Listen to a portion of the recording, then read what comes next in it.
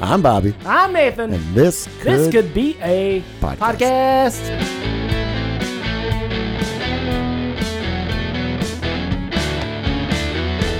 But I think if you look at like Weird Al, the parody version of comedic songwriting, yes, it leaves room only for creativity really within the lyric. You're locked in. Yeah. You're locked into that confines of that one song. Right. And I mean, don't get me wrong. There's plenty of things that you can fool around with and play with, but you're still locked inside there. Yeah, you have a lot of room to move, creatively. But when you approach it like Flight of the Conchords or Lonely Island Boys, right? Is it just Lonely Island or is it Lonely Island Boys? I believe it's The Lonely Island. The Lonely Island. So wrong on both accounts. Okay. Anyway, but how they approach it, and I really can't think of any comparable bands that make like funny. Sometimes bands would do like there'd be like a funny pop punk band. Sure. Blink-182. It comes to mind of like a band that would be funny in like their music videos. Sure. And not really that serious of songs. Yeah. But they definitely weren't comedic songs. Right. I mean, I think I understand what you're saying. And it's something about you're doing a style of song like that Flight of the Conchords song where this is a romantic groove. I mean, groove, I don't know, some kind of R&B inspired. It's stylistically spot on. And yes. I think that's part of the genius of it, or part of the legitimacy of it is that they're stylistically living in this world without ripping it off completely and then having fun with lyrics. Because I know like The Lonely Island, I can see how they write lyrics. Like they have a word they want to rhyme, and then they know that's going to be the B line. Damnedest. They're going to that's the B line. We know we want it to get to that. So it doesn't matter what that word is, Yeah. If it's table and needs to be pineapple, we're going to do that and we're going to make it work. We're going to make it work. But and that in itself is a creative way of like making lyrics that are weird and nonsensical. Non sequitur. I mean, it's just like, and I love that. I mean, I enjoy, invention is the mother of necessity. I mean, necessity is the mother of invention. I love that. Yeah. There's something about that. I mean, that's why I loved Vine. Like, Vine was like something that just really spoke to me. Yeah. And I really dug. If you were born after 2010, it's called TikTok. It's TikTok. Well, I don't find, maybe it's me. I don't find any like the TikToks. I don't find them as humorous as Vines. I don't watch them. And it could be that just me and my oldest son have really bonded over like Vine compilations over the years. And also like my one niece, like literally like, was it like the other day, I saw like she had a water bottle and she had a sticker on it and said, and they were roommates. And I'm like, oh my God, I love that Vine. And my sister-in-law's like, what the hell are you even talking about? Like, I've got a weird, I don't know whether I am a 14-year-old girl at heart or my niece is a 30-year-old man. One of the two. It's one of those two. And we could do a real, like, if we had some kind of weird body swap situation. That's the body swap movie that needs to happen now, right? Where we're both comfortable. Yeah, and everyone's fine. And everybody's fine. I mean, do you want to go back? I mean, I don't care. Are you okay? I mean, as many incarnations as that style of movie has had, they've never done the teenage girl swaps with the mid-30s man. Mid-30s man. Yeah, and they're fine with it. They're both fine with it. Yeah, everyone else has hated the switching because it's like, no, I appreciate your. No, I can see your perspective now. Yeah. No, it's just, I get it. Yeah, that was a great John Mulaney bit. Did you see that was an SNL bit from a few years ago? No. Where it was they just steal this original idea. No, it was called Switcher. It was like, hey, let's talk about Switcheroo. Like they're rebooting old series is the hot thing in Hollywood these days. It has been for the last 40 years. But let's bring on the original creator of Switcheroo, a mid-90s comedy show. And it was about like a dad and a son switching bodies.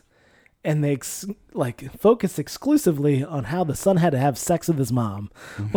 Like that's all we cared about. You know, we weren't going to go in through the family dynamics. No. And it was just about how the mom had to have sex with her son, and that was it. Yeah, and we that got was- shut down, and now we're shooting in, some kind of cult in Brazil, because that's the only place that'd have us. Well, after Back to the Future, you really couldn't do that. Right. Yeah, But- I don't know. I mean, there's Freaky Friday.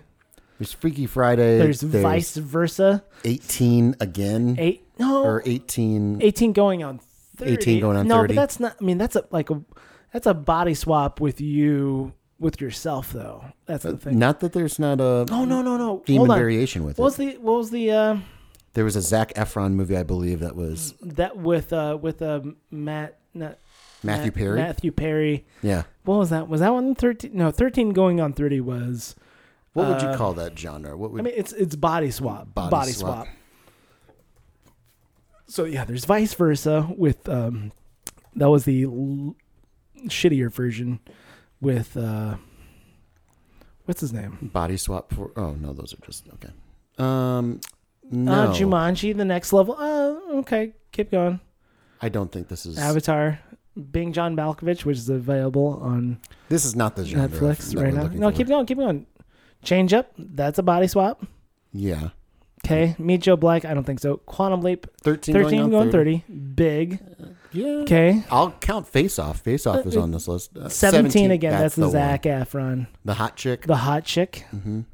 Freaky Friday. I've never seen I Feel Pretty, but Drop Dead Diva, I don't think Shrek the Third did have a body swap element. Selfless. Heaven Can Wait. Which one? Heart and Souls. yeah. They're having a pretty long leash on this body swap. but, Yeah, I mean, don't remember Monkey. All of Me. All of Me. That's a Didn't we watch the trailer for All of Me? yeah. We did watch that. I don't remember Switch. Who is that? Jimmy Smits? Nope. We're getting down into 9 Lives. Where's? this is stupid. Go ahead, do me a favor. Down to Earth, which is the Heaven Can Wait remake. Heaven Can Wait was a remake from like a 1960s. 18 again. 18 again and Vice Versa are both. There's Vice Versa. For some reason, like that's the video store one Mm-hmm. that I remembered. Oh, Yeah, like Judge Father, Reinhold. like Son. Yep. With oh my God, there was a father and son body swap movie that came out. Here, scroll up for a sec. 1 second. That came out a year apart from each other, both with Americans, and that's a real. I don't remember this one with Dudley Moore and Kirk Cameron. As compared to I watched the Judge Reinhold Fred Savage one. Yeah. But it's a thing where if you can find an original take on it, being the 14-year-old girl swaps with a 35-year-old man, and they're fine. and they're with fine. That I think he could pitch. I think he can make that work. But right. It'd certainly be weird, it would be weird. But but I don't know. I mean, What would your title be? A working title? working title of It would have to be something like weird and then okay. Oh, no. Like a oh no, I think it'd just be one of those super long literal. no. I'm saying like it would be like oddly fine or something like that. You know. I think no, it'd be like it would literally be like 30-year-old man switches body with 14 years Just old, be and they're fine with it. Just run on title. Yeah, like just title. That's the bit. Okay. Because there's Just really give it all away. Just really give it all away. Yeah. But the trick is, the thing is, in the end, they do find that they do like where they're at in society. Yeah. Might need to workshop that some more. I never enjoyed these movies, by the way. It's a weird genre. I don't know. Hey, that's great. I just noticed that the Vice Versa, they went ahead and avoided all things with regards to the sex with your mom because he was in a divorced executive. Yeah. Probably the difference between like father, like son. That's the trick. They got it wrong with like father, like son in 87. Yeah. There was way too much Kirk Cameron trying to fuck his mom. Right? Or, well, yeah, I don't know. Yeah. That's weird. Yeah. It is certainly an odd genre. Vice Versa reminds me of all the zany office comedies that were made in the 80s where somehow people get tricked to go like get a high level position. It happened in Don't Tell Mom the Babysitter's Dead. Yeah, I'm aware of that one. And then The Secret to My Success, I believe is similar. I cannot tell you that. Michael J. Fox. I say and that. Then no, what was the one? There's some other ones I can't think of. Gosh. But like they basically con their way into these high level jobs that they would never I'm trying get. to think here. Is there a way? I feel like there's some Richard Pryor movie like that. Is there a Richard Pryor movie or am I just thinking Brewster's Millions? Or am I just thinking of? Maybe I'm just thinking of which is great, by the way. What's the Dan Aykroyd, Eddie Murphy Trading Places? Yeah, which is not a body swap. It's not a body swap movie. There's the Trading Places. It might be on this list though. It's a pretty loose interpretation. You know what's great about Trading Places? Don Amici. Don Amici. That son of a bitch. Are you a fan of Brewster's Millions? I remember loving that movie as a child. That was one of those movies that would play on cable like every other day. I have not seen it. You've never seen it? I've seen like a very small segment of it on television. I remember like one time trying to like get my head into like the concept of retelling stories from movies to my children, like as a weird exercise. Like, let's say like it becomes the apocalypse. You're going to tell the story. And I'm going to tell the story of Brewster's Millions to my children. And I tried, and it was very difficult because like, you know, here I am, it's the apocalypse. I need to entertain people. And I don't know, I guess I'll just like start with, eventually I'm going to get to Brewster's Millions because I kind of remembered the plot of it. Well, it's a great, as a child, I remember it was always a great plot. It's an interesting, like, it's an interesting fantasy. Yeah, to be able to spend $1 million in order to get, I think the plot was he had to spend $1 million in a day. No, it was in a month. I think it was a month. In a month? Yeah. And again, showing just how different the economy and the world was back then. It took him a long time. There was different parameters. He couldn't do certain, like he couldn't donate the money. He couldn't.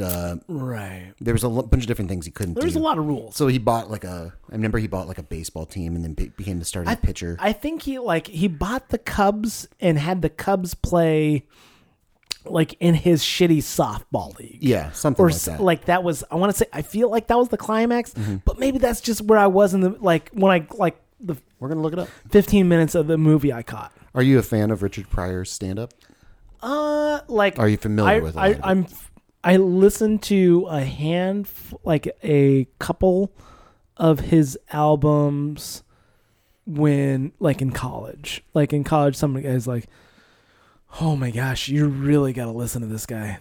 I mean, you know Richard Pryor, right? So he has to spend $30 million in 30 days, $1 million a day. That's what it is. In order to inherit $300 million. However, he's not allowed to own any assets, destroy the money, gift it, give it to charity, or tell anyone about the deal. I love, that's a great premise for a movie, honestly. That's a good. That came out 4 days before I was born. How about that? That's why I love it so much, because I just found out that information. And Don Amici was in it too. Was Don Amici? No, he wasn't. No, he wasn't. But John Candy was.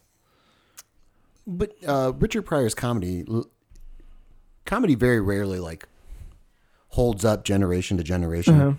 A lot of it's very stylized. Richard Pryor, and I'm beating a dead horse here by saying like his holds up quite a bit. It's just as funny and poignant today as it was back then. I remember laughing at it and it being still shocking. I remember like there was something about menstruation and I don't remember what it was, but I remember like this is him talking about getting caught on fire by smoking crack and everything. Like that's just, you know, day in the life stuff. You know what I mean? We've all been there. We've all been there. But his movies, I remember, I was always introduced to his movies. Fucking Jerry Orbach's in that movie? Yeah. Son of a bitch. I'm a big fan of Jerry Orbach. Oh, the guy from Law and Order? You mean, no, Lumiere from Beauty and the Beast? Is that what you mean? Oh. Looks like the guy from... He is the guy from... He is Lenny. Yeah. Lenny? Is it Lenny Bruce? Not Lenny Bruce. It's Lenny... Law and Order. What's his Lenny Briscoe? There it is. I've never seen an episode of Law and Order ever. You've never? I've never watched. That was interesting. Like growing up watching Law and Order, like that was family viewing when I was in high school. Like we would watch Law and Order, and I enjoyed it. I remember like to this day I still love J.K. Simmons. Like J.K. Simmons just fucking killed it. Mm-hmm. And then like I remember I was over at like my brother's house and I was like, oh, what's this show? It's Oz. Okay, what is this? It's a prison. And I'm like, oh, hey, it's the really interesting criminal psychologist from Law & Order. Oh, he's just a white supremacist? Oh, man. You are blowing my mind, J.K. Simmons, on how versatile you are. And I don't want to take anything away from J.K. Simmons because he's great. But the reason why I can't get into The Wire is the delivery of the dialogue is so formulaic. It's so edited, scripted. It doesn't seem like there's any room. Everyone's saying an exact, concise paragraph before the next person gets to come up with like a witty one-liner in 0 seconds. Sure. And it's less with The Wire with the witty comebacks, but that's all I ever saw. I've gotten 3 episodes into The Wire, probably 3 different times. That's too bad. Because I mean, it's good. hard. It's good. I mean, but having only watched it once, but everything seems so. It seems like a real procedural or like a right. No, I mean it's all like literally it's. That's what Law and Order is. Though. It's one case. Like with The Wire, it's one case over like 3 seasons, and then they jump like last 2 seasons. I want to say they kind of jump around a little bit, but right. But it's the delivery of the dialogue. It's how it's written. I feel like they're written very similarly because whereas Law and Order is case by case, right? It's procedural. I mean that's. But it seems like The Wire is. It just goes back and forth, and it becomes so much where you're like, it doesn't feel real. I don't know if it makes sense or if that's just. I think there's a lot of people who disagree with you. Oh, I know it's very unpopular. I mean, I remember enjoying The Wire like a lot. Have I rewatched The Wire? No, I've only watched it once in one sitting over the course of. A lot of people consider it the greatest show ever made. It's a really good, as far as an ensemble piece, like it's really good.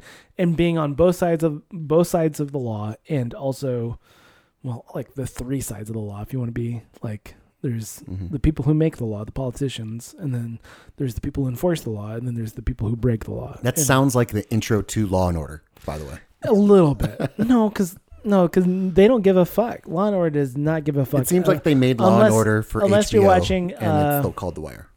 Criminal Intent, right? Law and Order, Criminal Intent. They would show you like who killed the person at the first episode break. They'd show you like how the guy killed this person at this point, and then you'd watch them try to get away with it. I also think too, I just was never into that style of show. I never cared to watch. Like I like a good detective movie, every once in a while. It's fine. You like a good whodunit? Yeah, I mean, I always go to Seven as like one of my favorite detective movies. I mean, I love that movie. It's a good movie. And like L.A. Confidential, I think is great. They're good movies. I really enjoyed The Nice Guys. That was great. The Nice Guys was a severely underrated movie. Yeah, but all those movies, it's the tone of it. I mean, it's really the tone of Law and Order and the tone of The Wire that doesn't get me. Whereas you know how much I love The Sopranos, and the tone of The Sopranos is. Whereas it's Goodfellas has its tone of like everything's really sharp and everything's moving quick, and it's life of luxury, cocaine, all money everywhere like that. Yeah, chicken fingers. Sopranos was so exactly. Sopranos was so mundane and the day to day, and that different look of it. Whereas, I can't think of a good detective TV show or detective movie that.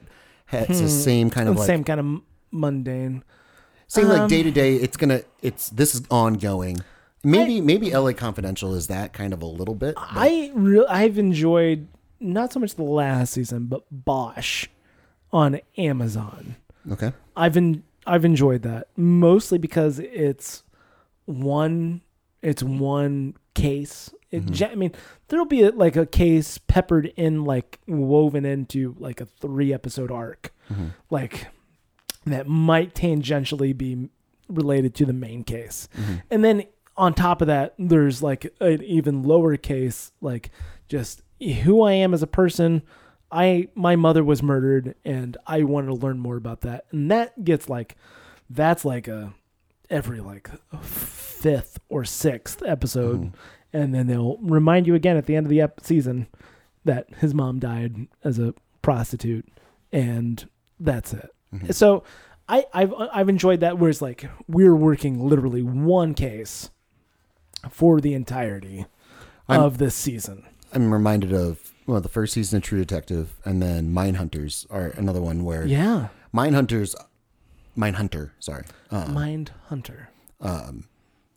I remember falling in love with it because again it was very mundane. Yeah, it was very sure.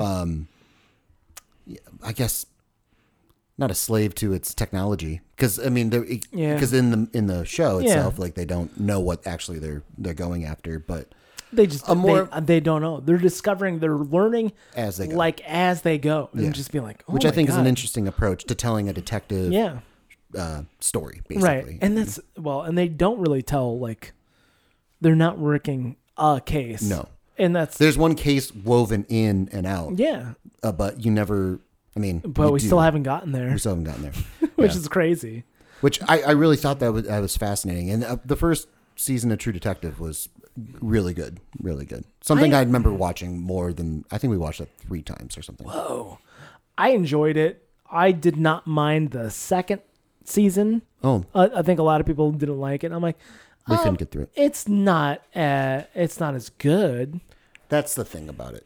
It's not as good. I mean, you're not going to get Time is a Flat Circle, lectures, but I enjoyed it, and I enjoyed just as much of the jumping around in time that it did.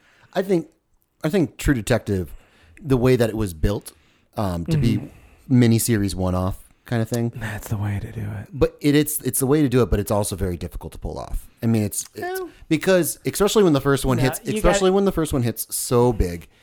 You're trying to follow up a massive debut album. Sure. And it's always going to fall flat. Whether in retrospect, you're like, oh, it actually wasn't that bad. It pales in comparison to the first thing you did. Right. Because you had your entire life. When you make that first album, you have your entire life you have worked every single one of those songs to the absolute fucking bone, that you put every ounce of talent that you have available into every single song.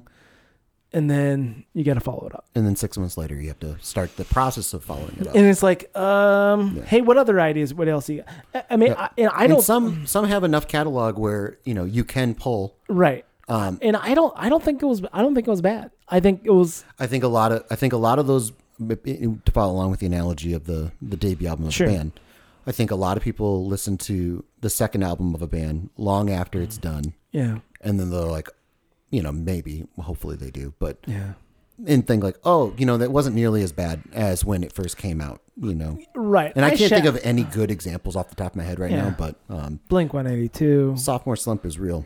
I mean, I don't think Blink-182 has a sophomore slump. I don't know. I'm joking. Just because it was brought up before. Did you watch the 3rd season of True Detective? No. I think I watched maybe most of one episode, and then that was about the time I had to give up my HBO account. I'm just like, I'm done with HBO. What happened to your HBO account? I don't need this in my life. I don't like this. That's how good the 3rd season was. Well, no, I'm like, do I need $15 a month for this? No, I don't. Okay, we're done. Moving on. Wow, these. I'm looking up bad follow-up albums. Bad follow-up albums. Puffy's Forever, Puff Daddy's Forever is on the list. Oh, Hootie and the Blowfish for Fairweather Johnson. I mean, again, how are you going to follow up Cracked Rear View? You can't. It's one of the top 20 best-selling albums of all time. Is my question? The only one I can really think of. Meatloaf. I love Meatloaf.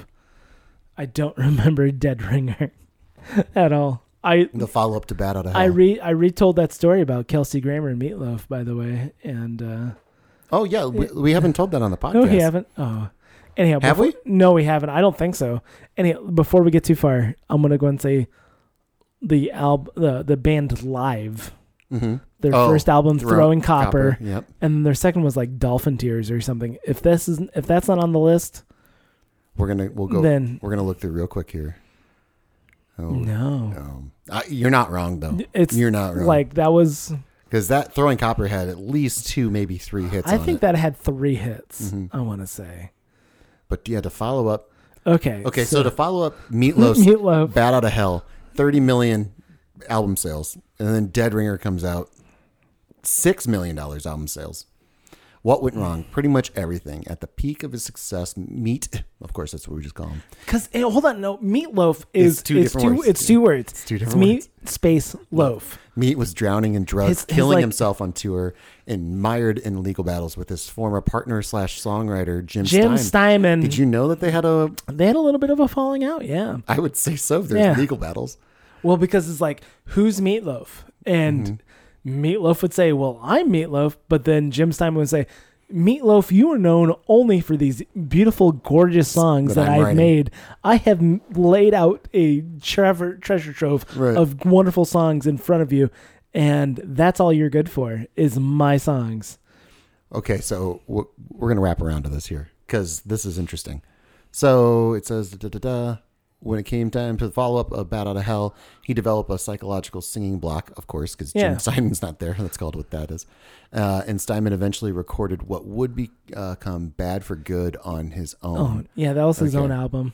By the time Loaf, you can't do both. You can't do Meat and then Loaf. Okay, right. It's going to be weird for me. Well, it's weird for everybody. Meat and Loaf. By the time Loaf was ready to sign again, the moment had passed and American audiences were no longer interested. Meatloaf's career would remain in stasis until he and Steinman wised up, mended fences, and released Bat Out of Hell 2 in 1993. So 12 years later. But if I'm taking Meatloaf to court and having to prove that my presence on your album is valuable, I would only look to this one album that you put out after selling 30 million. I mean, say like, well, I definitely was part of it. I mean, I wrote most of the songs, if not all of them. I think he wrote all of the songs. And then you put out something. Of course, then he runs in a psychological singing block. I love that. It's just the guy that writes the songs wasn't there anymore. So what should I be singing? I forget. I don't think I've, I want to say maybe like, here's a great story time. So my brother Dwayne, he got married in like 1995. And that was the year Cracked Review came out. But was it? I want to say it was 95, 96. My brother got married. How much Hootie and the Blowfish was played at the wedding? I couldn't tell you that. Anyhow, that's disappointing. So we're at the Afton Country Club, and they play Paradise by the Dashboard Light. And my sister-in-law, Carrie, who I love dearly, is like going crazy. Everybody's going crazy. It's a great song. It's a wonderful song. It has not been overplayed ad nauseum, I would say, at this point in society. Or at least not in Afton, Iowa. Okay. I don't know. Okay. Anyhow, later at the reception, my dad says, Carrie, hey, what was that song you were singing? It's kind of long, and Paradise by the Dashboard. She's like, oh, that's Paradise. I love that song. Like, it was a big thing for me. Like, my 8th grade, like, dance formal. We all loved the shit out of that song. It's a great song. It's, it's Meatloaf. It's Bat Out of Hell. He's like, oh, okay. Like, the next day, we went to Walmart, and my dad bought Bat Out of Hell on cassette. Now, my dad was a rural mail carrier, and he spent literally 5 to 6 hours in his car a day driving around the back roads of Union County. So this is where your love and deep admiration my deep admiration Meatloaf comes through. And he listened to that son of a bitch on repeat for like 2 months straight. Well, that's what you would do with cassette tapes. And you just wouldn't take it out. He's just like, man, this song's great. And then like the whole like you took the words right out of your mouth, like the weird like intro with Jim Steinman. Have you ever that part? It's like, What do you say to the wolf with the red roses? No. Would you offer him your lips? Mm-hmm. Yes. It's the fucking weirdest fucking thing ever. Mm-hmm. And then, would you offer you your soul? And just all this weird shit. And then he's like, I bet you say that to all the boys. And then they start playing Take the Words Right Out of My Mouth. Are you familiar with that one? No. That song? Oh, it's great. Mm-hmm. Excellent. I'm sure it's as far as like songs off of Bat Out of Hell, it's top 3. I think I owned Bat Out of Hell on cassette. Anyhow. But anyway. Dad went into a deep, like... Your dad? My father. Okay. Sorry. I know how much you hate that. My father went into a, like, went really deep into Meatloaf. And I want to say maybe, just maybe, he also bought Dead Ringer on cassette. Might have. I think he did. He also... So wait a second. So how old were you at this time? Or I was like 12. No, so he would have bought... I mean, did he buy it long after the fact? Oh yeah, this is like right. I mean, this is like a decade and a half, 2 decades. I'm wondering if they didn't sell Dead Ringer still. I mean, right? it wouldn't. I mean, because I remember Meatloaf going to being able to go to Sam Goody, and 95, and say, "Oh, hey, do you have a Dead Ringer by Meatloaf?" I mean, they might have. They also like had, and then he bought Bat Out of Hell too, and also enjoyed the shit out of that and listened to that. I remember when that was a revival. I remember that, and then the Eagles revival. But that was about the same time. I found this thing about the sophomore slump. It's the musical equivalent to the Bermuda Triangle. But a staggering 66.25% of the time, the grades drop from their initial release, based on. From there, they received the aggregation website album of the year, comparing the scores of 80 debut records with their follow-up. So, based on a scoring system, that lends. Yeah, I mean, and then they go through. I'm interested in this because it's wow.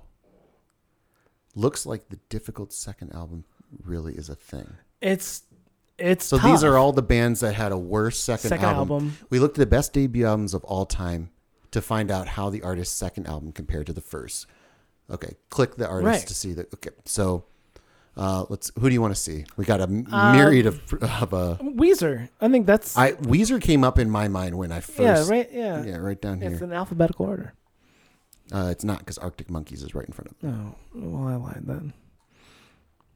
Okay, so Pinkerton. Pinkerton really? Yeah, so it went from a critic score of 93 to critic score of 91. Oh, that's not bad. That's not a lot.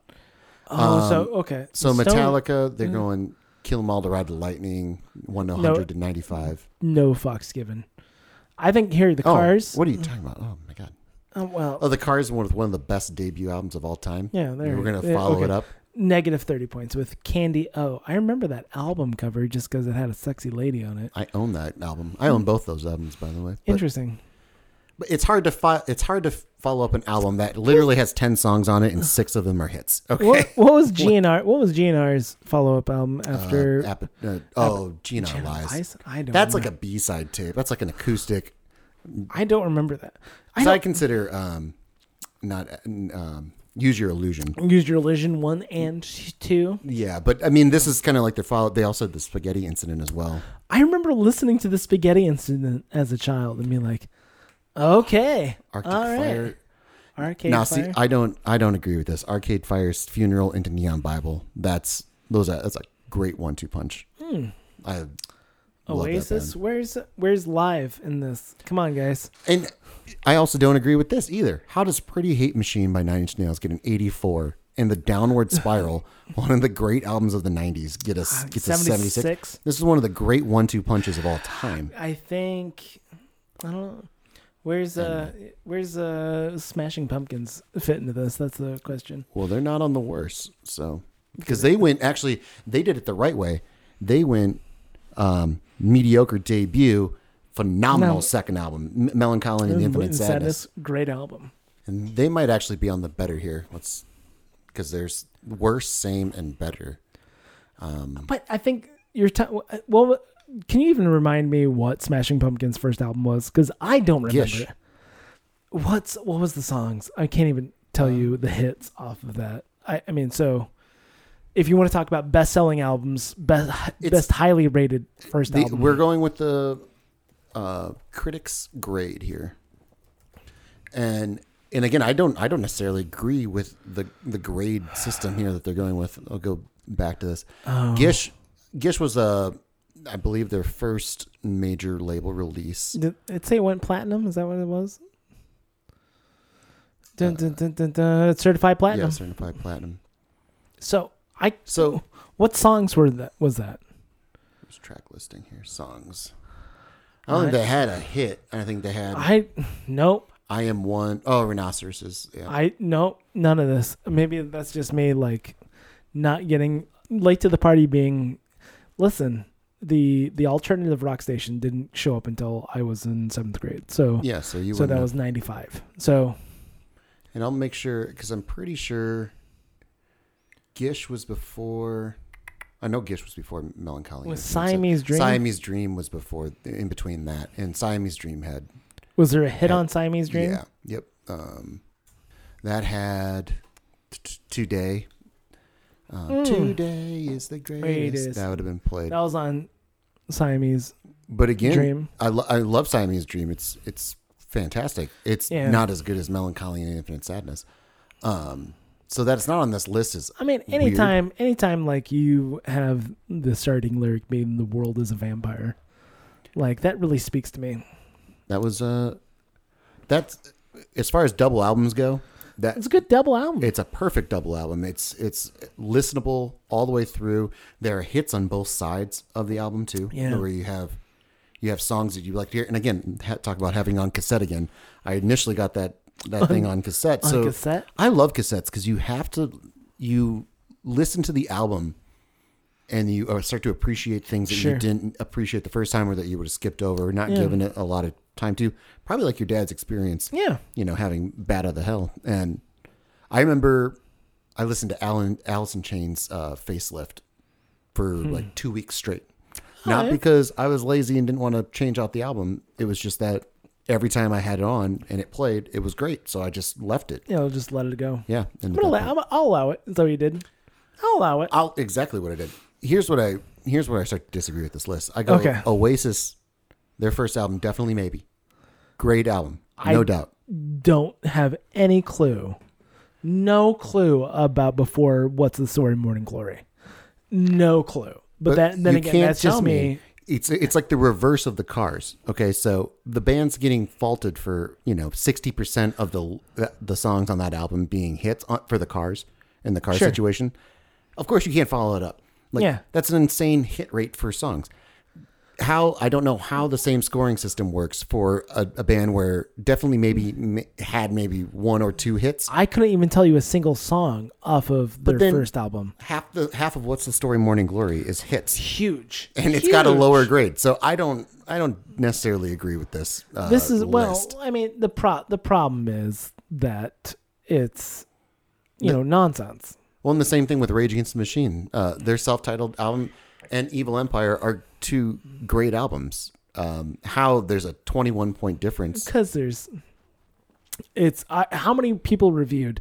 That's the question. Here's the problem with the metrics. We need to know parameters of this, of concerthotels.com. The people who, the number of people who reviewed their first album, their self-titled album, was probably like 20 independent indie rock rock magazines and zines probably as well, as compared to Evil Empire, which was probably literally everybody and their mother once Rolling Stones got a hold of it. So it's a fair point. I mean, listen, everything's getting indie cred, and then when they sell out, then it... Well, no, I think it's just like you're being like, hey, I'm sitting here, I'm supposed to be reviewing not only like Hootie and the Blowfish's second album, but I'm also supposed to be listening to this Rage Against the Machine album. Now, which one do you think am I going to review more favorably? Which one's going to be like out of absolutely fucking left field, something I've never heard before, and I'm supposed to give oh no, this is just garbage. This is out of mainstream garbage. That's what probably a lot of people would say about Rage Against the Machine's The Evil Empire. That's my guess. the music critic for the New York Times or the Newsweek or Time Magazine are not going to look unfavorably to Rage Against the Machine compared to almost every other mainstream act. I think you're circling around the real thing with Sophomore Slump. Mm-hmm. The Sophomore Slump necessarily isn't the second album. It's your next album after your success. After your hit. Yeah. Because, again, if we're looking at Smashing Pumpkins, like Gish into Siamese Dream, those were two major label releases. Yeah. Okay. Siamese Dream was relatively successful. Gish was a underground success. Definitely enough to maintain a fan base and everything. But then once Melancholy and Infinite Sadness hits, then you go to... What was the album after that? I believe it's Adore. Adore, Machina, and The Breakup. So the band fell apart after that. I have no idea. I bet if I looked at grades of Adore and Machina, or I think that's how you pronounce it. That could be Machina. Yeah, they might have a weird...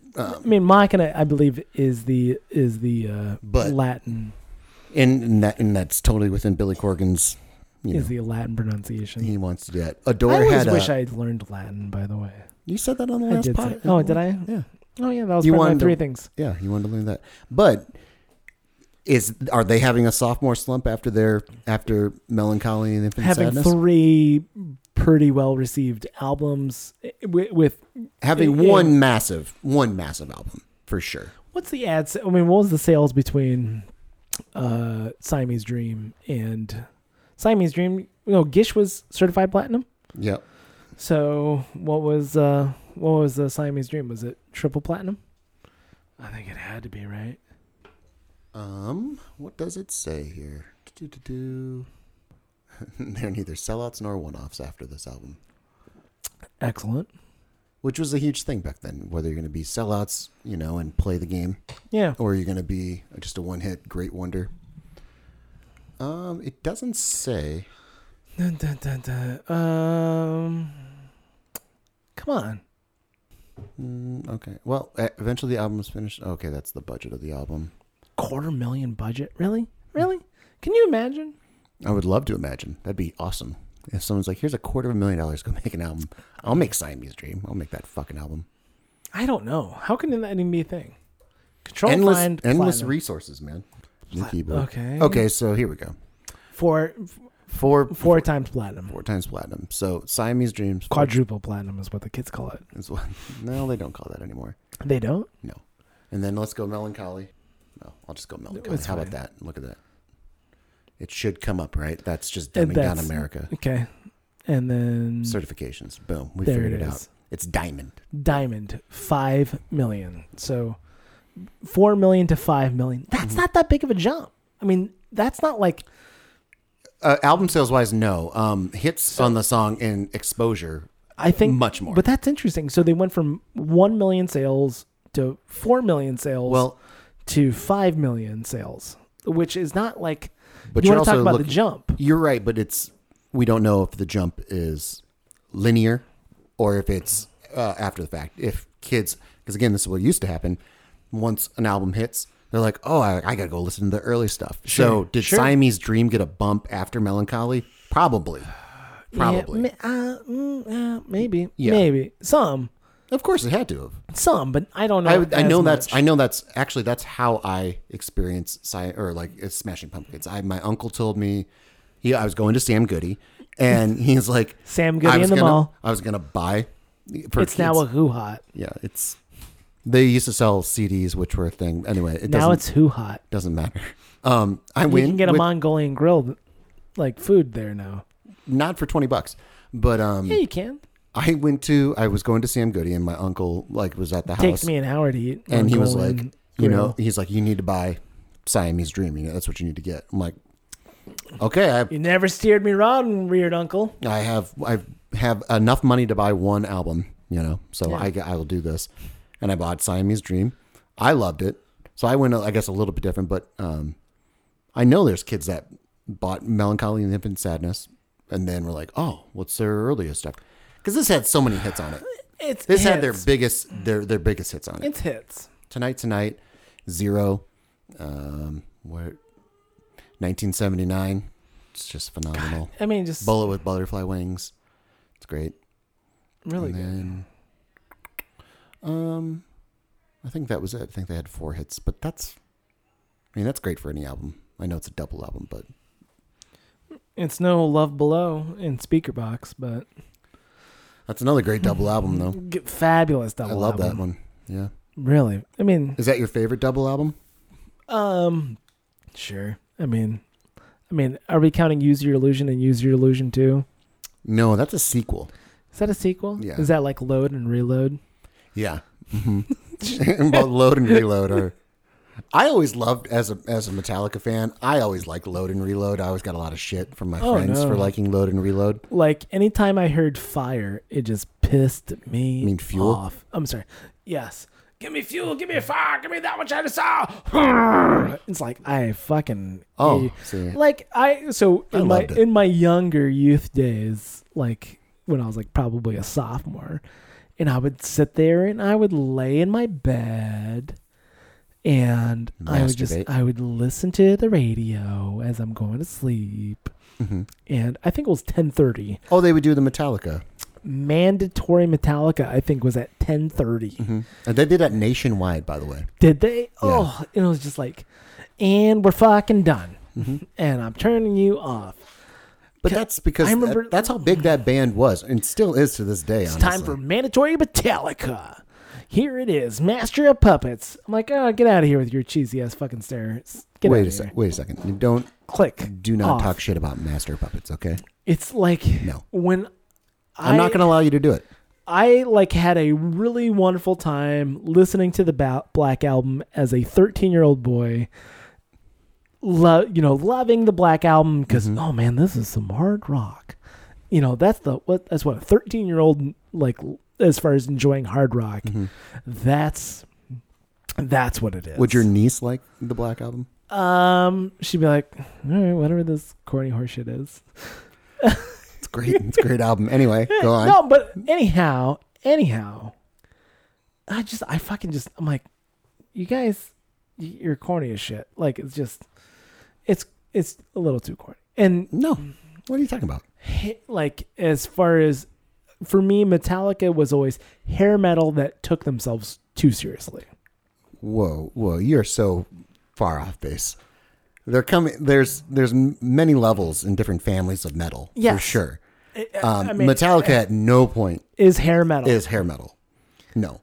They were thrash speed metal, which was a whole different thing. And it was the 80s, so yeah, there was hair involved, but there was no eyeliner or spandex involved. They wore some spandex. No, they did not. They wore leather. I'll grant you leather, but no spandex. No. For what you're thinking of, like Rat and Striper and Poison, the Metallica was often this other brand of metal that was much more punk rock and anything, but it's not the same beast. They actually moved from Los Angeles because of all the hair metal bands to San Francisco. Because they were tired of the Los Angeles music scene. I also remember watching their behind the music and be like, oh, I love that. Fuck you guys. Like, that's all. Like, fuck you guys. I don't like. There was something about like just those guys, and maybe it was. I'll defend Metallica all day long. Maybe some of it was like Lars. Yeah, can Lars be a dick? I'm sure he can be. And like my buddies. But I want Lars to be my friend. That's the thing. I like if I have to choose between Lars being my enemy or my friend, I want to be my friend all day long. My buddies were, I would say, pretty cutting edge on the downloading music on Napster stuff. And it's like, oh. And then you got Lars over here. But if you're he was right about that, though. He was right in every way, shape, or form. He was right about that. It killed the industry. It killed it. And he called it. And he was just the guy. I think there was a way for them to probably work. Listen, if you're telling me that the music industry did not drag their fucking feet. No, I'm not saying that. I'm saying that he called that it's going to be the demise. And it's also a problem when you have When you have people in the studio stealing your songs and putting it up there, because that's also what was happening. That's a problem. Right. No, okay. My thing is, I think that you want to be on the cutting edge. You want to be on the forefront. You want to get ahead of the wave. Mm-hmm. And the music industry was not it. We've gone back and forth a little bit on, music downloads and the state of music today and, what's happened. We don't need to get bogged down on it again. We don't need to get bogged down on it. But I do think that it was, okay, what can we do? Can we get ahead of this? And they couldn't. They had opportunities to do it for sure. But that's not Lars Ulrich's fault. I think it a little bit was, because he led the charge. He led the litigation side. He wasn't leading the. No, that was long after. That was long after the record industry passed up on it like multiple times, 2 or 3 times. They had the opportunity to start moving towards that, and they didn't. And then they could have monetized it. They could have released it. They didn't do it. CD sales were at an all-time high when they were approached with it. Aerosmith was the first one to ever release a song digitally for download, like in 1996 or something like that. Was that Pink? It might have been, but it took forever to download. But again, it was the precursor. That was the first time. There's actually a great documentary online about Napster, and because it's one of those situations where not one party, like the parties that are in the public eye. The guy that started Napster or Lars Ulrich are the parties in the public eye. Sure. Like good guy, bad guy, when it's really that kind of going back to The Wire, the third element of everything. There's actually Sonny Bono. Then you have the record industry that actually was the people that had the opportunity to make this decision, and they didn't do it. Someone took advantage of that, and somebody else pointed that out. And both sides are right, because it's. I want to say, like, as somebody.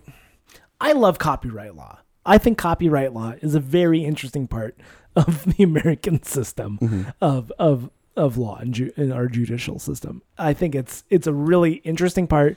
I enjoy it. I think it's fucking bloated as shit. I think there's a real problem with it. Mm-hmm. The idea that you can make a song right now, and you can live until you're 109. And then it's going to be another 7 years after you die that song is going to be stuck in purgatory forever. And you can't make money on that song anymore anyway, so that doesn't really matter. I mean, I see what you're saying, but so it like the monetary value of that is long I think copyright is just like, and it's all Disney's fault.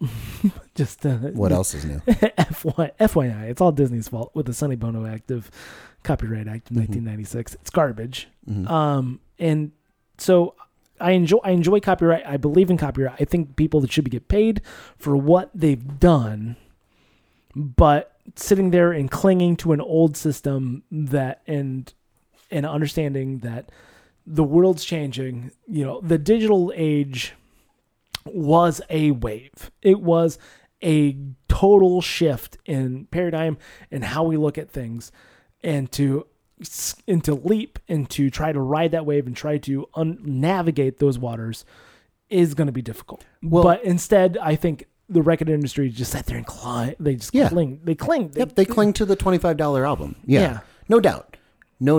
And you can also understand, kind of like we were talking about with like an original idea last episode, like you could go a lifetime with thinking you had an original idea, and you just never had the ability to cross-reference that and figure out. So I understand the basis of it. And then and then you have record industries today going after and suing, having the family of Marvin Gaye and the Marvin Gaye estate suing people for anything that sounds remotely like Marvin Gaye, and being able to. Are you talking about the Pharrell and Robin Thicke? Yeah. That was a legit lawsuit. I mean, that was. Yeah. Whether they could settle it out of court or go to court, because the Sam Smith Tom Petty issue was the same. Sam Smith song, I forget what it was, but it was I Won't Back Down. It does sound like I won't back down. No, it's the same chord progression slowed down. Whether he maliciously did it or not doesn't matter. Right. But Tom Petty didn't take him to court. He just said, give me 25% of the songwriting or whatever. Really? I don't like 25% is, I think, a lot. Just Outside of going, taking you to court and taking it all? Okay, so it's either... He might have just been added actually as a songwriter, honestly, and then just gotten... Some royalties. Some royalties from it. Like, the idea of being kind of a dick and a full-on dick. Tom Petty was not a dick in that situation. He could have been a giant dick. He could have been a giant dick, but, like... I think it was, if I'm thinking about it again, he was just added He just added as the songwriter. Yeah. Did he get royalties out of that? Well, of course you do. Yeah, I mean... Because that's what happens when you write a song and then someone slows it down and takes the same chord progression and melody, mind you, and then just does their own song with it. It's, for me, they sound fairly different. I mean, you have to really think about it. And also, I mean, if you're going to take it to court, you have to prove. Stay With Me. That's what it was called. And if you do Stay With Me, because here's what I did. I won't back down, and I slowed it down to my fucking head. And I was like, won't back down, stay with me. It's the same fucking song. I think. Now, whether he did it or maliciously, not. I don't. I think that's, for me, like, that's the thing, is like doing it maliciously. And that's not like with not malice. What's the word I want to say? With intent. Intent. But right. To your point though, and again, it ties back to like this Napster thing, and it ties back to what we're talking about. Like, if what I'm doing, even if I'm not doing it with malicious intent, but I'm still doing something that is stepping on someone's toes, or doing something that someone else has done, or infringing on that, I need to. It depends on how you want to handle it. Now, Marvin Gaye's estate is going to handle it by going to court. Tom Petty is going to say, "Just add me as a songwriter," and then we're done with it. That's if you get hit in the back driving your car, people can claim that their neck is hurt and take you to court and sue you, or be like, "Give me $1,000." My problem is with especially like Blurred Lines and Marvin Gaye, is that it was a big piece of evidence. Was they said we were influenced by Marvin Gaye. We wanted to make a Marvin Gaye-esque song. Mm-hmm. We want a song that kind of has that same vibe. So if I say who I am being influenced as, that can be held against me in the court of law. That pisses me off. I should be able to say, you know who's really influenced me is X, Y, and B's band. Mm-hmm. And that band, hopefully, my people who enjoyed my music would go back and listen to their music as well and understand where I'm coming from and the vibe that we're going for. Right. And I get that. So, and look, I love Pharrell Williams. I don't like Robin Thicke at all. I think he's a piece of shit, but and that doesn't matter right now. But I really did follow like this. When I Get You Alone. I followed this pretty closely when it was happening. Also, I like Alan Thicke. I like Alan Thicke much more than his offspring. But I remember I was following this pretty closely because it was interesting to me. Like, these are always interesting. It's interesting. I believe, if I remember incorrectly without looking it up, the track was a sample that they took from a Marvin Gaye song that was an uncredited. It was like crowd noise from a Marvin Gaye song that they used with uncredited. And I'm pretty sure that's what the issue was with the lawsuit, or then they corroborated it by saying they wanted to make it like a Robin or like a Marvin Gaye song. I want to say no. I'm gonna challenge you on this one. We can look it up. I want to say that these copyright laws, when it comes to like the actual writing and melodies and shit like that, only goes off of the sheet music.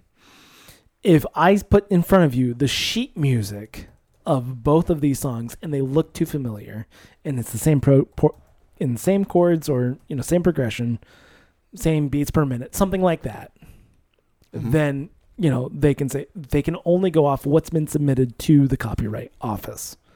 Samples included, though. Not including samples. No, because not for songwriting. Sampling's a different license. We're gonna look it up here. Ready? Correct me if I'm wrong. I love Noticeably Ripped Off. When he wrote, Robin Thicke did. Okay, maybe he was in the room. I don't want to. He says he was like too coked out of his mind to really. Right. That's like. I love how that is. Isn't it awesome? If my defense is just. Thicke? I was just too coked out. My defense is I was just too coked out. Right. I think that was like his defense. Well, yeah, but again, if I'm too coked, this is the problem with songwriting credits, is if I'm too coked out of my mind in the studio with Pharrell making songs, I get songwriting credits because I was there in the room. It's the whole Family Guy Ben Affleck joke. But yeah, because I remember I also was following this pretty closely as well, because I think it's copyright law is something I'm weirdly like. Well, when it comes to songs and everything, I really enjoy it because there are a lot of great examples. There's a ton where you're like, and again, I really think a very small percentage of them are intent to rip off. Sure. I really think a lot of it's, I forget what do they call it, but I mean, that's subliminal, but it's, I've heard the song a gazillion times. It is in my subconscious. It is buried deep within inside me, listening to Won't Back Down. And that is buried deep inside me. Mm-hmm. That is like signatured on my soul forever. I know that song. And if I but the problem is it's just so, and I remember listening to Gotta Give It Up and just being like, you're right. He was high. He was drunk and high on Vicodin is what it's. Oh, not cocaine. I'm sorry. My apologies. My apologies, Robin Thicke. It's just front of the show. No, he's not. Anyway, you were saying that he was barely involved in production, claiming that Williams wrote almost every single part of the song. That's what I'm saying about pop artists. That's what I'm saying. You give Pharrell. I don't like shitting on Pharrell. I think Pharrell is an amazing genius. He's an amazing producer, and I don't think he would do anything malicious like this. Right. I mean, listen. Hey, now, does that mean he's not wrong, or doesn't mean that he's? You know what I love? Stepping on toes. I love those songs where it's like that. I love that groovy, sexy hooks of Marvin Gaye. I want to make kind of a groovy, sexy song like Marvin Gaye today. So, how can I do that without having their fucking estate coming after me, trying to claw up every fucking dime I've ever made ever? So, and that's my problem. So it's citing the GQ article that says that also cited where Thicke said he'd stolen from Gaye, including telling GQ that one of his favorite songs was "Gotta Give It Up," and he told Williams that he should write a song with that same groove. Okay, and that's bullshit. Okay, in my opinion, that's bullshit. Like, I should be able. But that's not the only thing we found so far. I want to make a song that's kind of like this. Mm-hmm. I want to make a song that's kind of like that, but I want to do it for fucking 30 fucking years later. I want to make a song 30, the idea that 30 years after like I made a song, my family is coming after trying to claw money. And that's what it is, because it's not Marvin Gaye. I mean, God bless Marvin Gaye. R.I.P. I love him, but it's his fucking children's children. So what you're getting to with the sheet music is that the admissible evidence in court.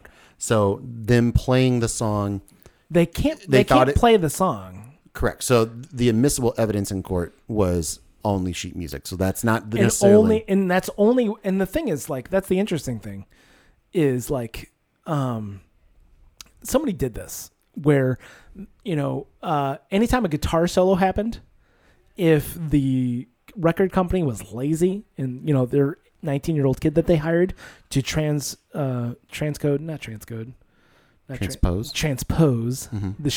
the music to sheet music, if I'm Robert Plant and I'm doing my big noodling solo and they do a shitty job of writing that down, then it's not admissible. And it can be used, and I could sample that, and they have absolutely not sample, but I can like redo Robert Plant's solo on the guitar, and there's no way for you to come after me. Are you talking about Jimmy Page? You're saying Robert Plant? Robert Plant doesn't play anything. I don't fucking know. Okay, well, okay, but yeah, same band. Same band. Same band. Yeah. What they're also a very shitty example. They're shitty example. Stole. I mean, just like there's a laundry list. I mean, straight up stole. Yeah. I mean, and that's the difference between. So I'm gonna straight up steal this thing. This, talk about a whole lot of love. Intent. That's a whole lot of love. If that's not malicious intent, I don't know what is. it's as compared to Sam, what is his name? And Sam Tom Smith. Sam Smith and Tom Petty. Yeah.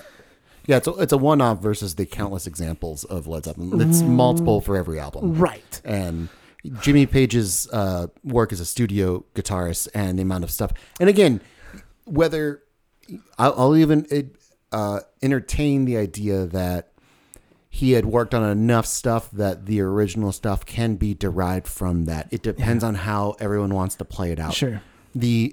If you listen to Stairway to Heaven and then the thing, I've never really gotten behind it being similar. I can hear it, but once again, I think that's literally okay. I changed 2 notes or something like that, and it's not like we're not finding an example or like a definitive reason why the jury said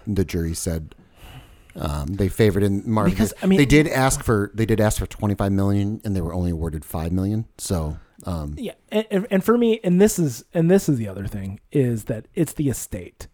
That's what pisses me off. I come from the idea of like my children get nothing like ever. That's the idea that my children get to, okay, story time. Mm-hmm. I have a book called Things I've Said to My Children. It's been published, and where can they find it? They can find it on Amazon.com. Oh, fun. Through, who's my publisher? Not Random House. It's a subsidiary of Random House. It doesn't matter. Anyhow. Are you big leaguing me? Hmm? Are you big leaguing me? I'm not big leaguing you because it's a subsidiary. It's not random. Anyhow, 10 Speed Press. That's the subsidiary of Random House. Friend of the show. Friend of the show. Okay. I follow them on Twitter. Anyhow. And follow us on Twitter at TCBA_podcast. That's a thing. It is. Anyway. Anyhow. The idea that my children, right? Okay, let's say my children, they go ahead and they have kids, right? Mm-hmm. My grandchildren, my kids die, I'm dead. But it's 70 years after I'm dead. My grandchildren and my grandchildren's grandchildren have a right to something I made. Okay, so but that's what I find to be absolutely fucking absurd. Right, but I'm gonna live on the world where they're defending. Let's say you were truly ripped off, and you were being exploited, and then just taking advantage of. Right. There's that world, and then there's the money grab world. Both exist. Both are all those decisions exist in any decision we make in America. Sure, but copyright has such fucking teeth. Yes, it does, and it doesn't, because again, going back to if you got lawyers. If you have lawyers, but also these songs existed. I mean, this lawsuit came from, let's think here. This is from 2015. These were, I mean, they go through here actually how much money they made from this song. I don't know how much money they made. No, how much money they did go through this. A testimony of the jury learned that the song of the summer earned its composers close to $17 million, of which $5.6 million went to Thicke, about 5.2 went to Williams. Oh, that's God. You know what? You want to talk about a crime? You want to talk about a crime? That's it. The crime that's the crime right there. $700,000 went to T.I. The rest went to the record companies. Oh yeah. Williams earned 4.3 in its publishing from the song, and $860,000 for being its producer. That's the crime. That's the real crime that Robin Thicke got. Who admittedly was drunk and high on Vicodin and made $5.6 million because his dad was the dad on Growing Pains. Oh my God! Did you ever listen to Robin Thicke's When I Get You Alone? No. Oh no! I really enjoyed it. Here's the two things I hate the most in the world: Beethoven or whatever. I hate Mozart. I hate nepotism. Pop stars that have no fucking talent whatsoever and nepotism. And you put those two things together and you get your Miley Cyruses and the Robin Thicke's of the world who have worked together. No shocker there. I don't remember that one, but go ahead. Well, it was in the article. Anyway. No, so I have no time of day for those fucking people. Yeah. And he makes $0.4 more million than Pharrell just on the song, just on the earnings from the song. Sure. And to make $17 million on a song, even in 2015, that's insane. Was it a good song? I mean, it's okay. Pharrell's made much better songs. I distinctly remember this song. Like, I was driving down to Davenport, and I'm like, Florida. Oh, what the fuck is this? And I turned it up, and I'm like, this is making the hairs on the back of my neck tingle. Mm-hmm. This is fucking solid. Yeah, Pharrell has an amazing touch with pop songs.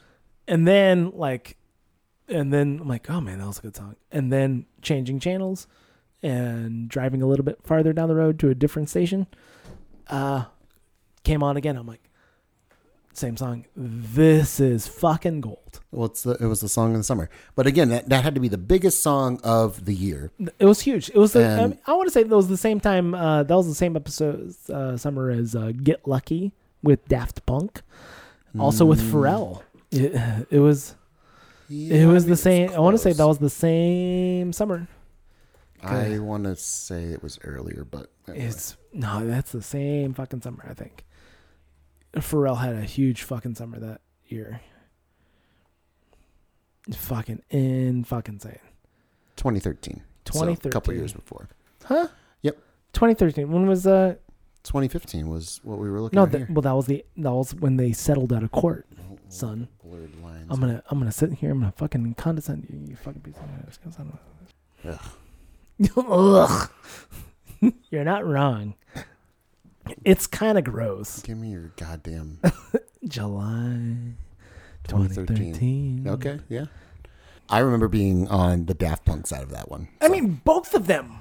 Incredible. Yeah. Incredible. He had a great run. I mean, he's still on a great run. Pharrell has an amazing discography. I remember, like, I want to say I was in freshman in high school. Or no, college. Mm-hmm. When Lap Dance by NERD came out. And I'm like, that's good. That's good. It's a great blend of hip hop, rock, and pop. He really understands. And again, I'll always defend Kanye. I'll always defend Pharrell. I'll always defend Outkast. Just pop artists like Rick Ocasek of the Cars. Mm-hmm. Phil Spector. Yeah, I'm sure. Yeah. But more like pop artists that understand the totality of what they're creating. Sure. I think they should get more credit. Again, like he shouldn't make $400,000 less than Robin Thicke because of the deal that they signed. Right. When Robin Thicke, by his own admission, said that he was just drunk and high in Vicodin while Pharrell was writing the song. And organizing it. Like, it's so much work. Here's the deal. How about this? Mm-hmm. Why don't we give Robin Thicke a little bit of credit? If I'm Robin Thicke, and I'm like, I need to make a hit song, I've been given money, my contract, I need to get a hit song. I'm going to get Pharrell. I'm going to pay him. This is supposed to be my song, but I'm going to give him almost the same amount of money. That's not Robin Thicke's decision. That's his manager's decision. That's his record label's decision. You're not giving Alan Thicke's kid enough. No. You're not understanding how the record industry works. Like, you're going to get Pharrell in. We need you to have a hit, so we're going to bring you in. That's why Taylor Swift's albums have like 14 different producers on it for a 12-track album, because they're bringing in whoever hits. I go back to like Mutt Lange and Shania Twain. Like, it's a rarity, or even like a Jim Steinman Meatloaf kind of relationship where if you can find somebody that can produce and work and make because Jim Steinman, like you said, like it said, released would have been the follow-up himself. It wasn't nearly as successful as Battle of the Hell 1. But so then you got to tell people who Jim Steinman is. But I mean, like that. I mean, that's what part of the problem is. But also there's Meatloaf's delivery of Jim Steinman's songs creates the team. That's the whole thing. Like Elton John and Bernie Taupin are a great example too. Elton John. I don't know who Bernie Taupin is, by the way. Bernie Taupin is Elton John's lyricist. Like, has been his entire career. Yeah. So if you think about Elton John's songs, one of the best things about him is the imagery of the lyrics. And that's Barry Taupin, huh? Yeah, Bernie Taupin. Bernie? Bernie, yep. And that's a real person. That's a real person. Okay. And is that a movie? Is this a movie? It's a play. If anything, it's a play, by the way, just FYI. What? Bernie Taupin? No, like the idea of having, I want to see like 3 acts of this. Oh. I want to see 3 acts of this Early story. success, fall apart, and revival. Or maybe that's it. I want to see, it's the same 2 actors. It's a 2-person play. Ready for this?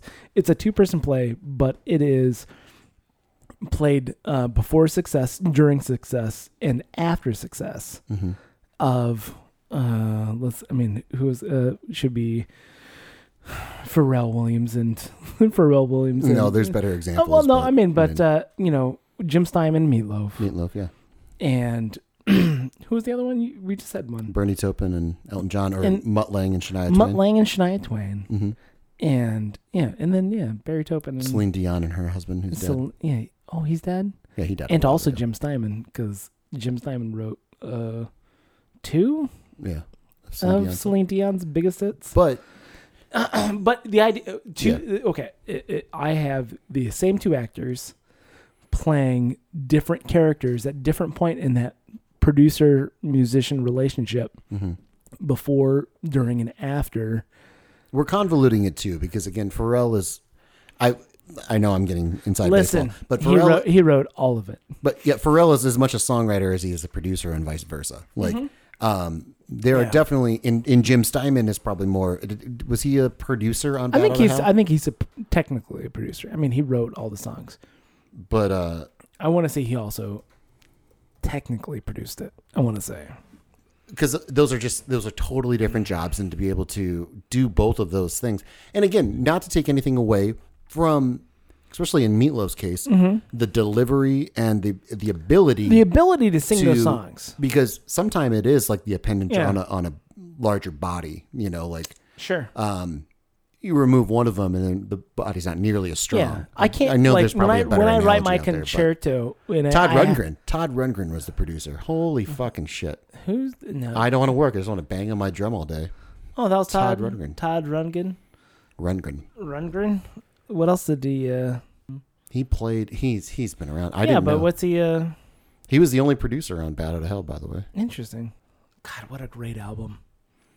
But so. In the work that Todd Rundgren and Jim Steinman did in Bad Out of Hell, Pharrell did solely, and with a little help from T.I. to make Blurred Lines. No, T.I. was just brought in probably as a to do it first. He got $700,000. That was just for his rap interlude. That's what I'm saying. So he did a little bit. He did his rap interlude with Pharrell. But he probably was a lyricist, but that was about it. But that's the thing that Robin Thicke didn't even get. He didn't even get. Oh no! Right. Because they talked about how I know you want to shit all over Robin Thicke, friend of the show, but I mean you're not wrong. I understand where the talent is, and Pharrell is where the talent is. Also, T.I. is also talented. Yeah, and advocating for social change. T.I. is. I believe there was something that he was doing to bring up. I mean, listen, he went to prison, so he's probably all about prison. What was T.I.'s cause? I think it was something. Probably like prison reform, because he went to prison for like some. He was like 3rd strike gun charges, I want to say. Like, he had a couple of run-ins, early, like actual like run-ins where he probably should have gone to jail, like shooting people as a youth. And then, why does T.I. not just come up right away? T.I. T.I. I guess I got to do the extra I. The rapper. That's new it. Keyboard. I mean, I remember enjoying T.I. I thought he was talking about something. I mean, he's against people getting shot. I mean, if that... And we are as well. Friend of the show. Speak for yourself. You don't get to talk for me, Bobby. Anyway, I thought he had a different cause. But anyway. But no, going back to like I really liked him in ATL. Did you watch that movie about roller skating? I did not. No. I remember it coming out. But... You could do yourself a favor. No, I won't. No. Do yourself a favor and listen to Todd Rundgren's Bang on My Drum All Day. It's classic. It's good. Oh, it's great. I mean, it's an excellent work anthem. Yeah. Well, he also produced one of your favorite albums, so it's a great album. Yeah. It's a really good album. What else is he? What else has he produced? Produced. That's the real question. And this is why we need like an IMDb page for musicians. I mean, my buddy in college came up with that concept. Like, what other albums did Todd Rundgren produce? Mm-hmm. Really well, yeah, because it's really convoluted. As a producer. Oh, here's his productions and stuff. Those are just selected ones. Remote Control, The Tubes. What was their hit? They had a hit. Dreams Come True. TV. But again, we're looking at next position. A person like Pharrell who can do both the writing and the producing of it. Yeah. And you're separating it out, you're parceling it out, and again, maybe that's just spreading around a paycheck, but because you have a budget to spend. Some of it is. But I think nowadays what costs $250,000? Gish. No, Siamese Dream. Siamese Dream. Yeah. Yep. How much did it cost to make just Blurred Lines? Just Blurred Lines? I don't know if we're going to find a budget for Blurred Lines. Here's the deal. Can it honestly cost? I mean, if I'm the best singer ever, right? To get the mechanical license just to have the recording of the song of the best singer ever, I mean, $30,000, is that too much? I mean, well, you're looking at studio time. That's what it is. Far as like even charging, even 2012. But going back to why everything, 2013, why everything was failing, like why everything was working to a point, and then when it just shut off, like when someone just shut off the faucet, is because you had a contract where you could sign and you'd be given a loan that you had to repay back. So there was no risk for the record label whatsoever. Because if you didn't, you'd always have to pay it back. It's a write-off. Yep. But if you did, you probably had a hit and you probably made money for everybody because you get a percentage of the profits. And then there's a budget for making music videos. There's a next budget for your album based on the previous success of your other album. There's constant ways to make money. There's a constant way to funnel to look like you lost money, by the way. That's the other thing. Sure. But if I'm a studio, if I'm a label, and again, you're recording at our studios, we gave you a loan. You're using our stuff. I'm charging you on a loan that I gave you. I'm renting. To you, from money I loaned you. It's all funny money. That's what I'm hearing. It's all funny. It is. But that's where, like, when they say, like, studio time, what costs the most, it's because the record label set the studio time and they gave them the money to do it. They're like, I'm going to give you $100,000, but guess what? It's $1,000 an hour for studio time. So, sorry. Or whatever, whatever dollar amount they want to put on it. And then when I bring in the London Philharmonic, that's extra. Mm-hmm. Yeah. I heard that somewhere. Yeah. What was that? That was a Simpsons joke. Was it? I'm literally pulling. Talking about coming up with the same ideas. Yeah. What was it? I don't know. It was a Lollapalooza. The Smashing Pumpkins were in that episode. Oh, yeah. Someone ordered the London Philharmonica, possibly while high. Was it Peter Frampton? Peter Frampton? Peter Frampton. Peter Frampton was in that episode. Public Enemy. I'm looking. No. Oh, God, it wasn't Public Enemy. Cypress Hill. Cypress Hill. I'm looking at you. Cypress Hill. I'm looking at you. Like, do you know Insane in the Membrane? That's good. That's a great Simpsons joke. That's good. Great. Yep. Yeah. Yeah. The London Philharmonic. Cypress Hill. I'm looking at you. Cypress Hill. Possibly while high. But that's a comment on how egregious the music industry was in the mid '90s, where you're like, oh yeah, we got really high and we did order the London Philharmonic. That's the whole thing. And then it sounds really great. So story time. Okay. So 4th grade. For the 4th and 5th grade, every other year, you would, as part of music class, we would record us lip syncing a song. 6th grade, what year is this? So this was, I gotta do math here. Hold on. Mid 90s. Yeah, it's like the 5th, 6th. Hold on. Yeah, so it was 90. You guys are using camcorders? Yeah, with the camcorder. It was like 94, 95. Okay. It's just an expensive bit. 94. 94. Yeah. Still an expensive bit. It's an expensive bit. And so it was like, okay, you guys, go ahead and make a song. Enjoy. I mean, whatever song you want to play, and we'll record you lip singing. That was the project for music class. Mm-hmm. And somebody did Cypress Hill, Insane in the Membrane. Insane in the Brain. Sorry. It was great. It was great. Yeah. I was a part of the production of 3 music videos as part of this project. Oh. 3 separate music videos. Yeah, Not a song called 3. One of them was Country Boy Can Survive. I'm not familiar. That's Charlie Daniels. Okay. I think. And then also Taco, what's Rico Suave, but it's Weird Al's version of Taco Grande. Okay. Going back to yeah comedy. And then a Leader of the Pack version. Okay. Like I think that was no, I take that back. I don't remember. Anyway. Yeah. It was crazy. That was the thing. That's all like anytime I think about Cypress Hill, I always come back to that moment in time. It was after like I grew up and understood that both MC Hammer and Vanilla Ice's were bitches. Mm-hmm. In the rap game. In the rap game. Not in real life. Well, listen, people tell you that Hammer he's hard. Like he grew up in the Bay. Don't fuck with Rob Van Winkle. Listen, Hammer, he'll cut a bitch. Like he found Jesus. I don't think he'll cut a bitch. He'll knock somebody out. There was a great there's a documentary called Ghost Ride the Whip about Bay Area rap culture. Mm-hmm. I just love the term Ghost Ride the Whip. Are you familiar? Yeah, I'm familiar. Yeah. Yeah, there was a whole where you hang outside your car and drives just walk and it was narrated by Sway. Troy from Community says Ghost Ride the Jib on one of the episodes. Does he? Yeah, he's ghost riding the jib. Oh, man. Where they're on a sailboat. I thought that was a great play. Oh, man. I remember that one. Yeah. Because that was, who was the $6 million man? Steve Austin? Well, that's the character's name. Who's the actual actor? Yeah, who's the actor's name? Oh. I don't know. Steve Austin is the character's name of the $6 million man. Yeah, the actor's name is doesn't matter. Anyhow, he was the captain. He was the boat captain. Oh, was he? Yeah. Oh, cool. FYI.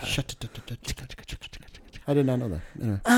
Yeah. Anyhow, so where were we at? Oh, anyway, Ghost Ride the Whip. Ghost Ride the Whip. At one point, I think it was like E40, or maybe somebody else. Like it was after an E40 interview. It was like. No, MC Hammer will fuck you up. He's fucking hard. He was or is. He is from. This was made in like the late 90s, right? Oh no, this is like mid 2000s when Ghost Ride the Whip came out. Yeah, well, I thought the documentary was a little older than that, but yeah, no, but like as far as what. I thought it was just like like an underground documentary made, and then it like it got to mainstream. No, but anyway, I mean it was like, but Hammer found Jesus. Like, oh no, I remember like Hammer like saying like MC stands for like something Christian, Master Christian or something like that, and he tried to go hard after Hammer Time. When gangster rap got around. There's a wonderful. This is an excellent, like, I'm sure you could probably write an entire, like, 5-page paper on it for all you college kids listens. Where Hammer released 2. So after he got signed to Death Row, I think it was Death Row. I don't believe MC Hammer was ever signed to Death Row. I think he was signed. Look it up anyway. Anyhow, after he got signed to Death Row, he did a song called Pumps and a Bump. Yeah, I remember the hardcore song he did. And he released 2 different music videos. One was where he was pretty hardcore gangster with a ski cap and Gold Chain, and the other one Yeah. was straight up booty video. Yeah. Where he was wearing a like Very loose fitting cheetah print thong-esque thing. Yeah. And his, I'm going to go and say ding dong was flopping all over the place. His hammer was flopping. Yeah. Also, Ron Jeremy like showed up at one point in the video. You're right. He did sign with. He signed with Suge Knight in '95. In '95, Pumps and a Bump is the fucking. I remember that video.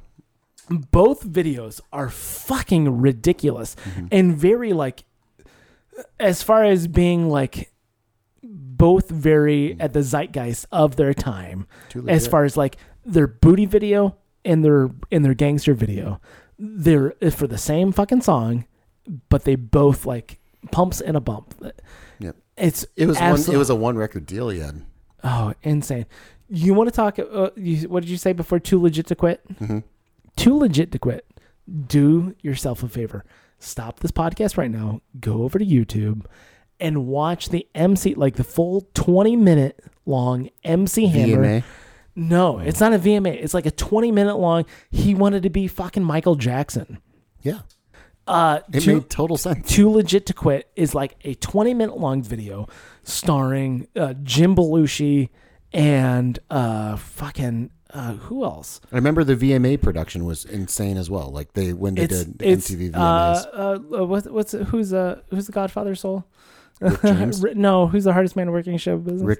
Not Rick James. Not Rick James. Jeez. Oh my God. I feel good. I just have Rick James stuck in my head right now. You got Rick James stuck in your head. I'm a dick. I'm glad this didn't happen during Black History Month. James Brown. James Brown. God, James Brown is the hardest working. Yes. Not Jim Brown. No. James Brown. He is an integral part of that music video, by the way. It's insane. It's like so 1992, and it's like literally 20 fucking minutes long. It's fucking insane. Yeah. I want to say Digital Underground shows up at one point in that video, I think. The prosthetic nose? Yeah. Mm-hmm. I think. I don't know. It's crazy. Yeah. It's crazy. The 90s in rap were weird, you know. It was. I feel a lot of people romanticize the rap of the 90s, and I mean, like I love, you know, Dr. Dre was phenomenal. The Chronic he's on a different level. Yeah. I think. But again, talking about a guy that like wrote, produced, and did a lot of the stuff, yes, and then created a superior album. Like again, like I think a lot of like Snoop Dogg's work that people romanticize. Oh my! That's Dr. Dre. It's Dr. Dre, and it's Doggy Style is Dr. Dre, right? And it's not that it's bad, but I don't think it's as great as everyone builds it up to be. Like Gin and Juice is great, but I think it's romanticized in a way. Is it not Pumps on a Bump? Is that what you're trying to say? No, it's romanticized in a way that I don't know if the music actually holds up or if people like the aesthetic. Because rap is one of those things like where there is so much more going on than just the music. It's the culture. It's the times. It's the sure. I'm cool because I'm doing this kind of thing. That doesn't exist in a lot of other musics. I'm not listening to Shania Twain and being like, I'm cool, guys. You know, like fucking sure. Yeah. Versus like the white kid in, you know, Anywhere America listening to Snoop Dogg and being like, I'm cool because I'm listening to Snoop Dogg. Not that it's bad, but it's also how is it romanticized?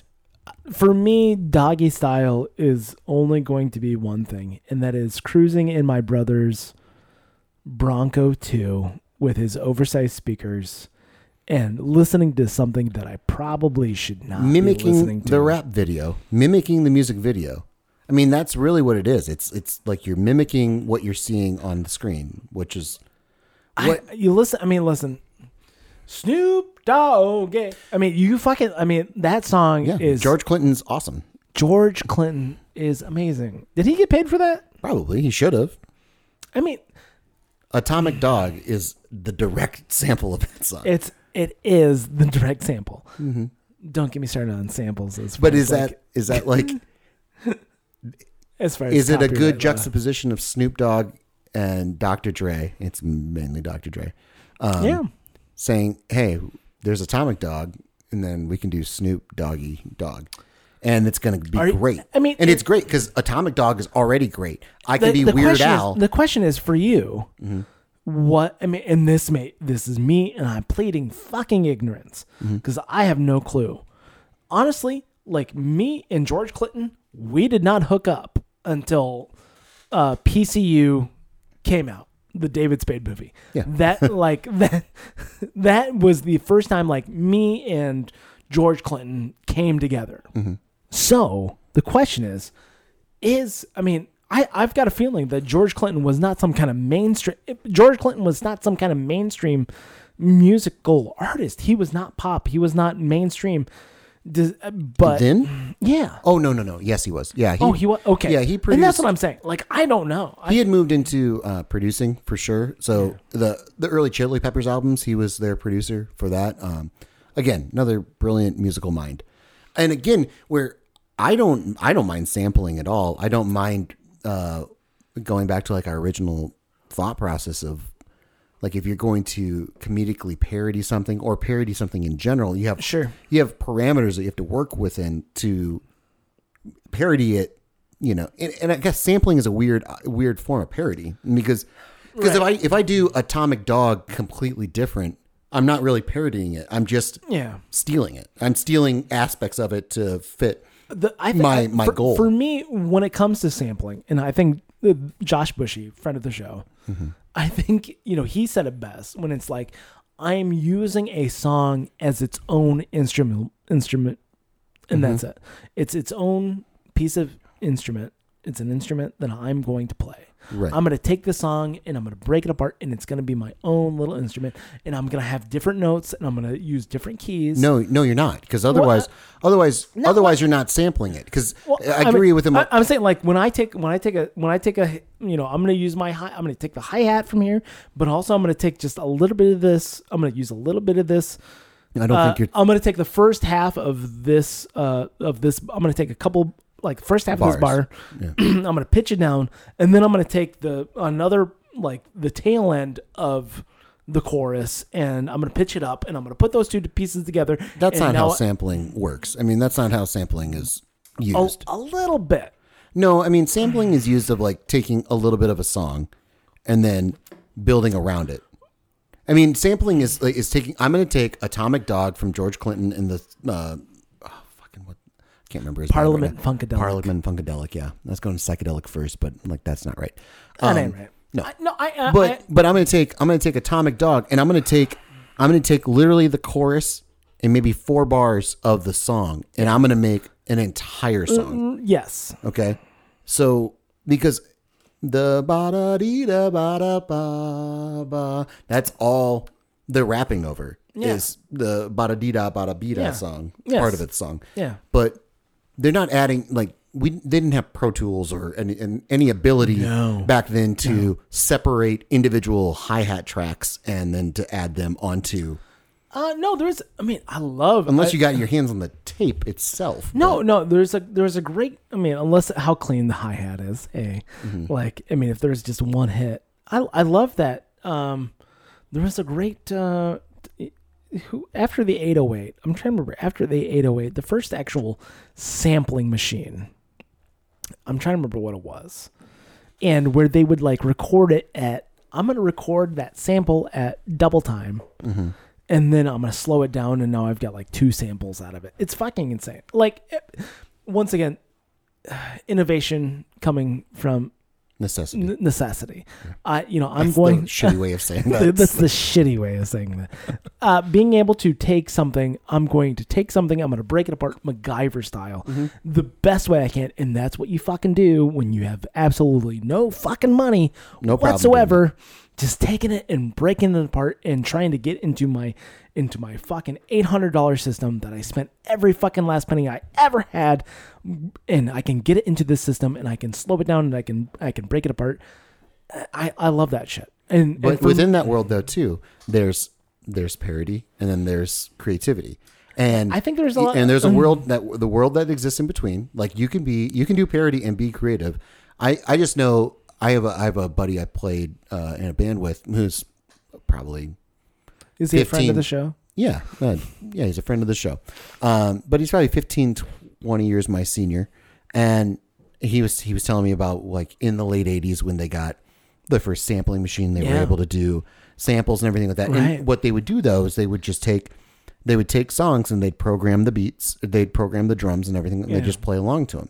So again, where your access to technology, right. And here's what you're doing with it. It's much more parody, not necessarily creativity. That's not right. Now that's not creative. No, I mean you're just replicating. So and that's not what we want. So that's what we have a lot, and a lot of like a lot of pop music, early rap, not early rap. I would say mid 90s rap became like a easy thing to duplicate. It became a thing of like if I find a nice hook. Yeah, if Dr. Dre did it. Perfectly. And he was the pioneer really of the 90s rap and everything. Yeah. I find this song from a 70s, 60s, 70s funk band that I'm going to pretty much steal from them. I'm going to lift that whole fucking thing. I'm going to lift that whole thing up. I'm going to take a little bit and I'm going to leave it as a bed track for you to rap over. I'm going to find anyone that can spit and then get them into the studio, and if they have it, then I win.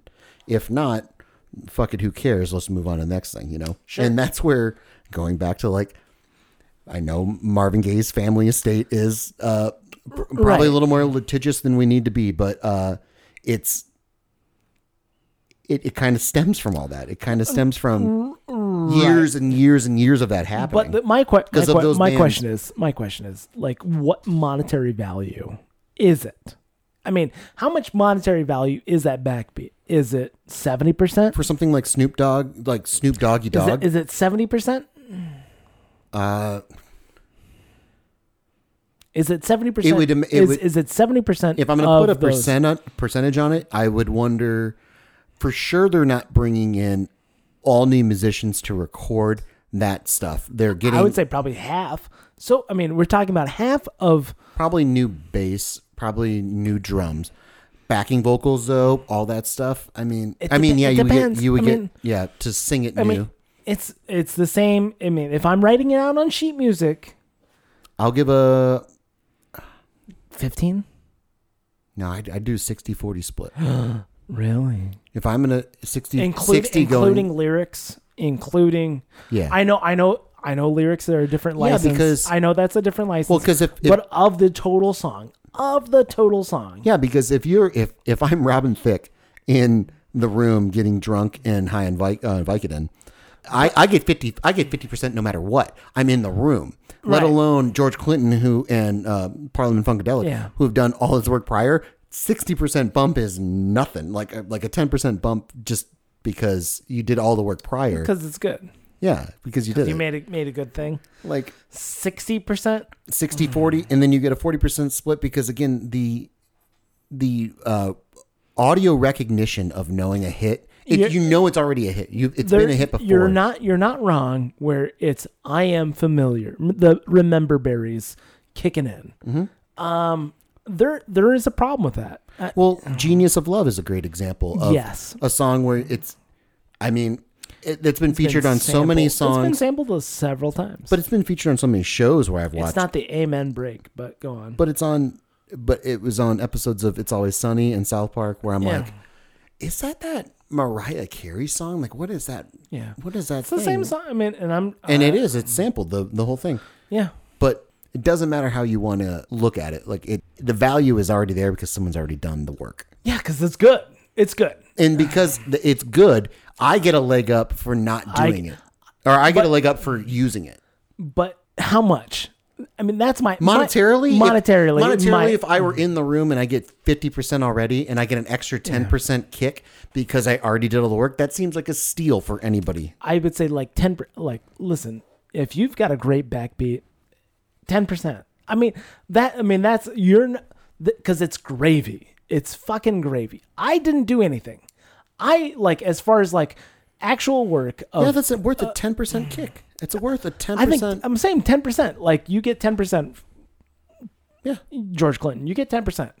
Not I'm going to you get 60%. You get what you would have already gotten in the room. No, it's 10. No, because he technically he's in the room. If I'm a lawyer, I'm going through it and be like, technically my client has already done the work to be in the room. Yeah. And that's all it takes. So is Jesus. I mean, honestly, you could probably extrapolate that out. I mean, anyhow. But it's a situation where the prior work being done. I understand what you're saying.